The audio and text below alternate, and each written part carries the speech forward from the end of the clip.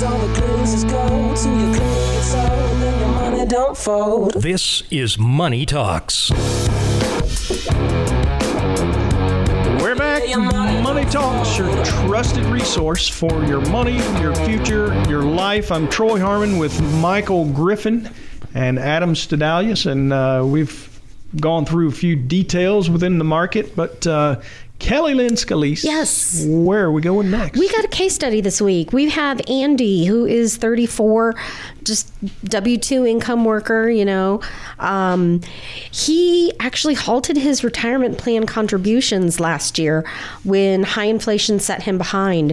He was forced to move apartments.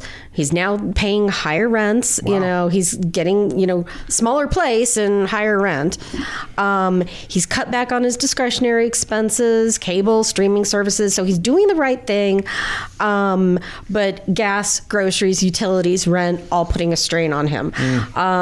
He also took a loan from his 401k to cover a car accident.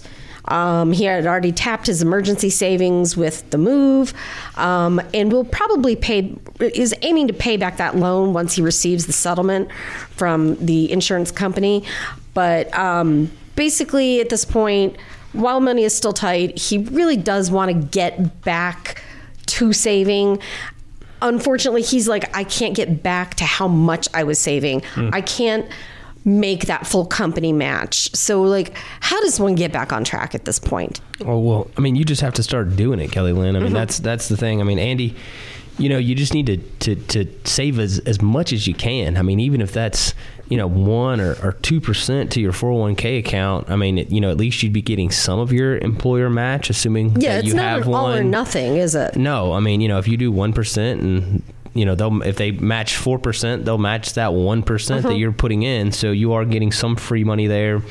I mean, you haven't made a huge mistake in the fact that, you know, it's only been a year. You want to get back to doing this. You know, hopefully your employer will be able to maybe give you a raise at some point this year to help combat the inflation. That is a common trend. That is a trend, yeah. A lot of employers are trying to do that, you know, with some higher percentages than they've done in the past to try to help people out. But, you know, it's important to get back to doing something. You know, if you can get back to even what the employer matches, that's even better.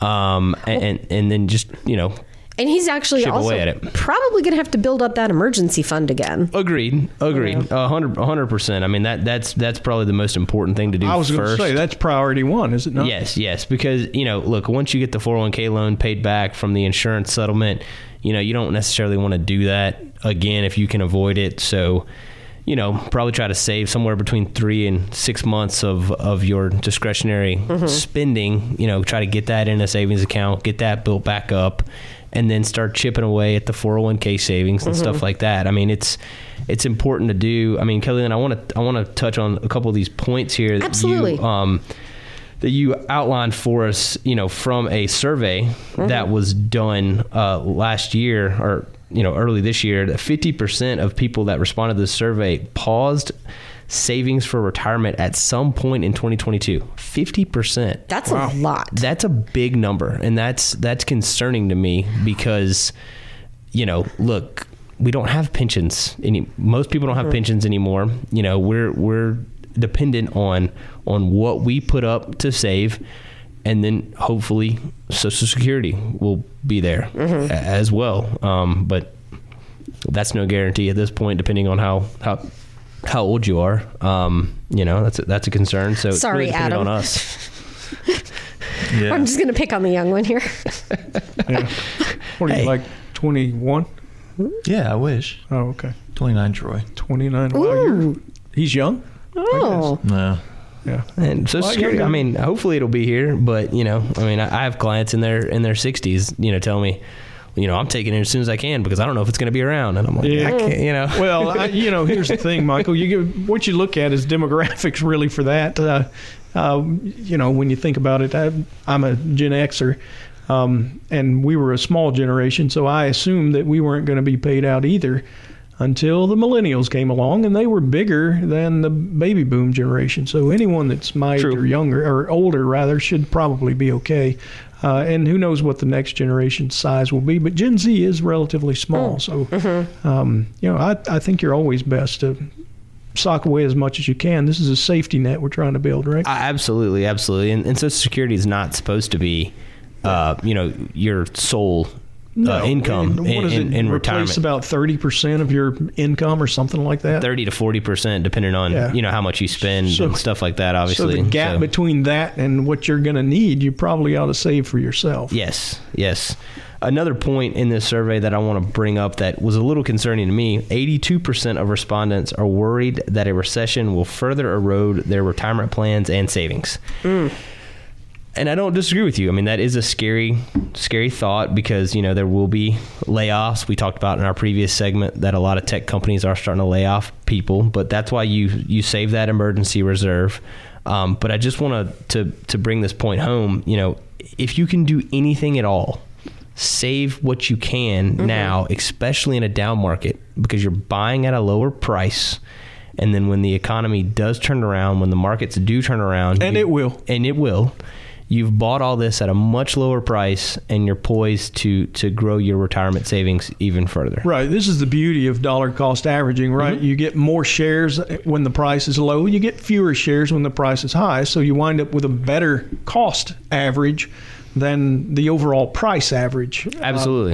And the other thing that I think absolutely needs to be talked about here, it says here that because of inflation, it has, and they're afraid that it will further erode retirement plans and savings.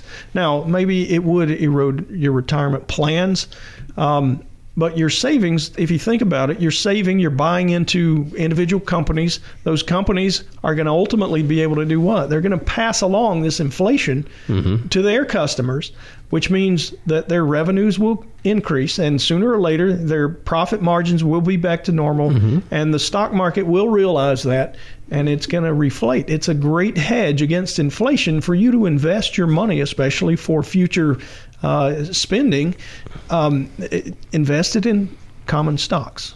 Absolutely. Absolutely. It's not really going to erode your savings, maybe short term. Longer term, this is a huge benefit to you. Absolutely. And with a 401k, you're typically, dollar cost averaging every 2 weeks. Yeah. If you get paid on a, biweekly or, twice a month, you put money into the market twice a month, and that bodes well for you for, the recovery. Yeah. And having to reduce the amount you save is the absolute wrong thing to do. If you can at all avoid doing that, stay the course, do what you can.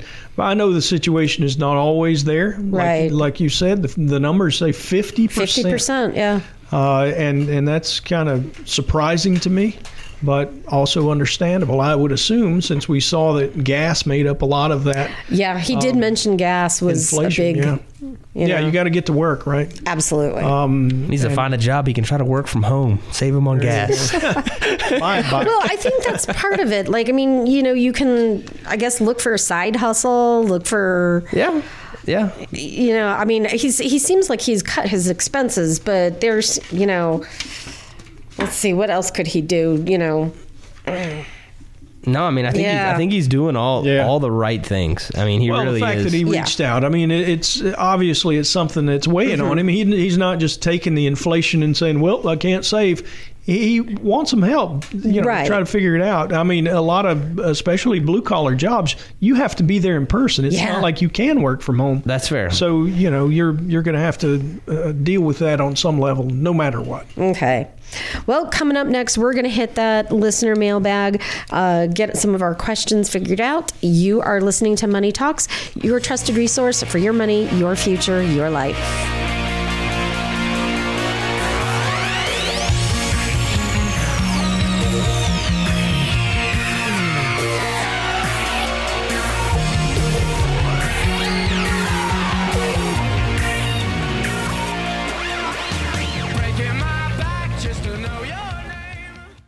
All material presented is from sources believed to be reliable and current, but accuracy cannot be guaranteed. The contents are intended for general information purposes only.